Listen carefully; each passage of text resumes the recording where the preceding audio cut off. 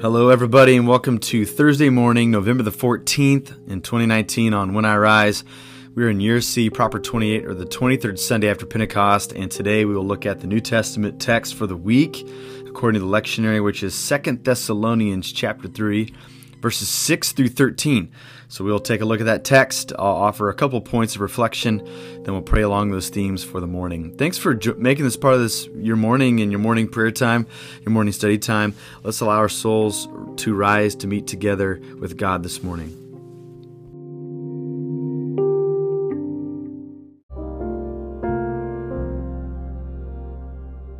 Second Thessalonians chapter 3, verses 6 through 13. In the name of the Lord Jesus Christ, we command you, brothers and sisters, to keep away from every believer who is idle and disruptive and does not live according to the teaching you received from us. For you yourselves know, and you ought to follow our example. We were not idle when we were with you, nor did we eat anyone's food without paying for it. On the contrary, we worked at night and day, laboring and toiling, so that we would not be a burden to any of you. We did this not because we do not have the right to have such help, but in order to offer ourselves as a model for you to imitate. For even when we were with you, we gave you this rule: the one who is unwilling to work shall not eat.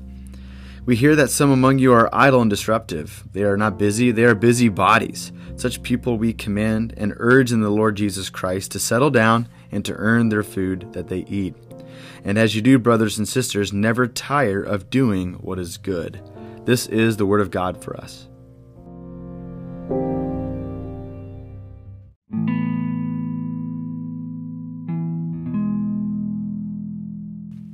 Let me offer just a couple points of reflection before we turn to a time of prayer this morning. This is the end of 2 Thessalonians. It's good to read 1st and 2 Thessalonians side by side. Something we talked about last week is that it seems like the Thessalonians were obsessed with the end times. And so there's just simply a couple of different temptations when you assume that the end might be near. And one of those is something that the Apostle Paul is addressing at this moment. If someone assumes that the end is near, they might conclude, well, what's the bother of continuing to work on our faith or go to work and earn wages, because it's just going to be a waste. We're not going to be able to spend the money or enjoy the things that we work hard for. We might as well spend our hours of our day in leisure, just hanging out with one another instead of working. And so this is something that Paul wants to address head on. And notice the strength of his argument here. He's even asking the church to consider keeping away from those believers who are idle and disruptive and who do not live according to the teaching that they received. And so Paul says that we've worked hard. When we were with you, we didn't get any payment from the church, but we worked part-time with a side hustle in order to build the church. And we didn't do that because we couldn't get paid from the church. He said, no, we could have, but we wanted to set an example. That you work hard, that you're lowly and humble in spirit, so that you can build up the body of Christ and not be disruptive or idle. And so this is something that Paul says there's an integrity of our way of life that's at stake here. And so he wants people to work hard, even though the end might be near, so that people can be nourished and encouraged, and that every person of the body of Christ is trying to provide according to the measure of faith that they have been given.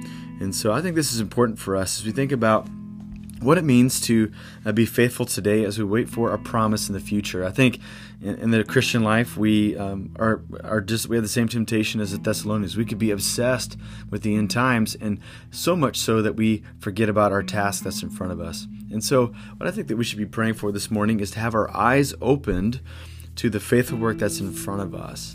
And for some of us, that's clear. Maybe for some of us, we work at a church, we volunteer at a church, and we do the same thing again and again. We feel like we've heard our calling from God, we found our place among the body of Christ, and so we need to be encouraged to keep going and to work with gratitude in our hearts and to consider it all as a gift and not as an obligation, or not to now lord it over people that they owe us something for what we do. No, we should just continue to work as worship before God. I think for some of us, we're still searching for what we're supposed to be doing. As a pastor, I see this again and again, and there's this common temptation to have a bewilderment deep within. How do I know I'm not wasting my days? How can I know that I'm maximizing my moment? And so I'm going to pray that God would turn a light bulb on for some of us in our souls, that we might be given a leading in these days, even today, that our eyes would be open to what God is asking us to do. So let's just ask for a revelation. That's the term that we might use in the church, for God to reveal, for Him to unveil what we're supposed to be doing, and that He would give us the energy and the enthusiasm to do it faithfully. So let's spend some time praying to God this morning.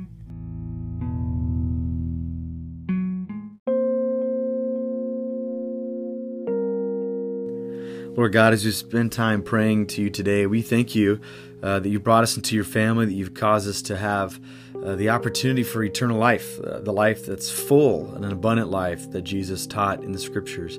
God, sometimes we know and we confess that we just meander through life, that we go from day to day, week to week, and it seems like, man, nothing is building momentum towards anything that's significant or eternal. And so maybe we have one of those moments this morning where we're giving a consideration of our ways, asking ourselves with this task list that we have in front of us, does any of this really matter? There might be some of us who are on the younger end of the spectrum, and we're just kind of waiting for life to take off. We're kind of doing our own thing right now as students in high school or students in college, just knowing at some point, sometime down the road, we're going to take a hold of the important stuff of life. And so some of us feel like we're in a holding pattern right now. And we need to be led to a well-lit place of purpose and truth so that we can serve Jesus faithfully with the number of years that You've given us. And so, God, I thank You that we can resist the temptation of being idle. We thank You that there's strong language in this passage that we're meditating on this morning, which is to work hard and to be humble as we do so. And so, God, we don't want to waste our life. We think as human beings we can meditate on what's going on in life, and I don't think there's any one of us out there that want to waste our days. We know that years are short. We know that we have one life to live, and so we want to live that and just completely enveloped in the sacredness of being followers of Jesus Christ. And so, God, today, I pray that You would open up our eyes, that You give us a joy in the work that we do today. God, for some of us who've been walking in a season of bewilderment where we don't know exactly what our calling is, God, I pray that You'd make that path clear to us, so that our heart can be filled with great enthusiasm for the work ahead. So Jesus, we pray that You'd speak to us, that You'd give us a depth of purpose, a depth of passion to give all of our life for the audience of one, to worship You and the things that we do and say, and also for the job that we have or the tasks that we have in the day ahead. So God, may it all be worship from beginning to end today. May we see it as a way to honor You because of what You've done for us in sending Your Son to die for us. So God, allow us to live with purpose, allow us to live with passion, allow us to look forward to the return of Christ, but not in idleness. But because You're returning, we're going to get busy working today. We ask all these things in Jesus' name. Amen.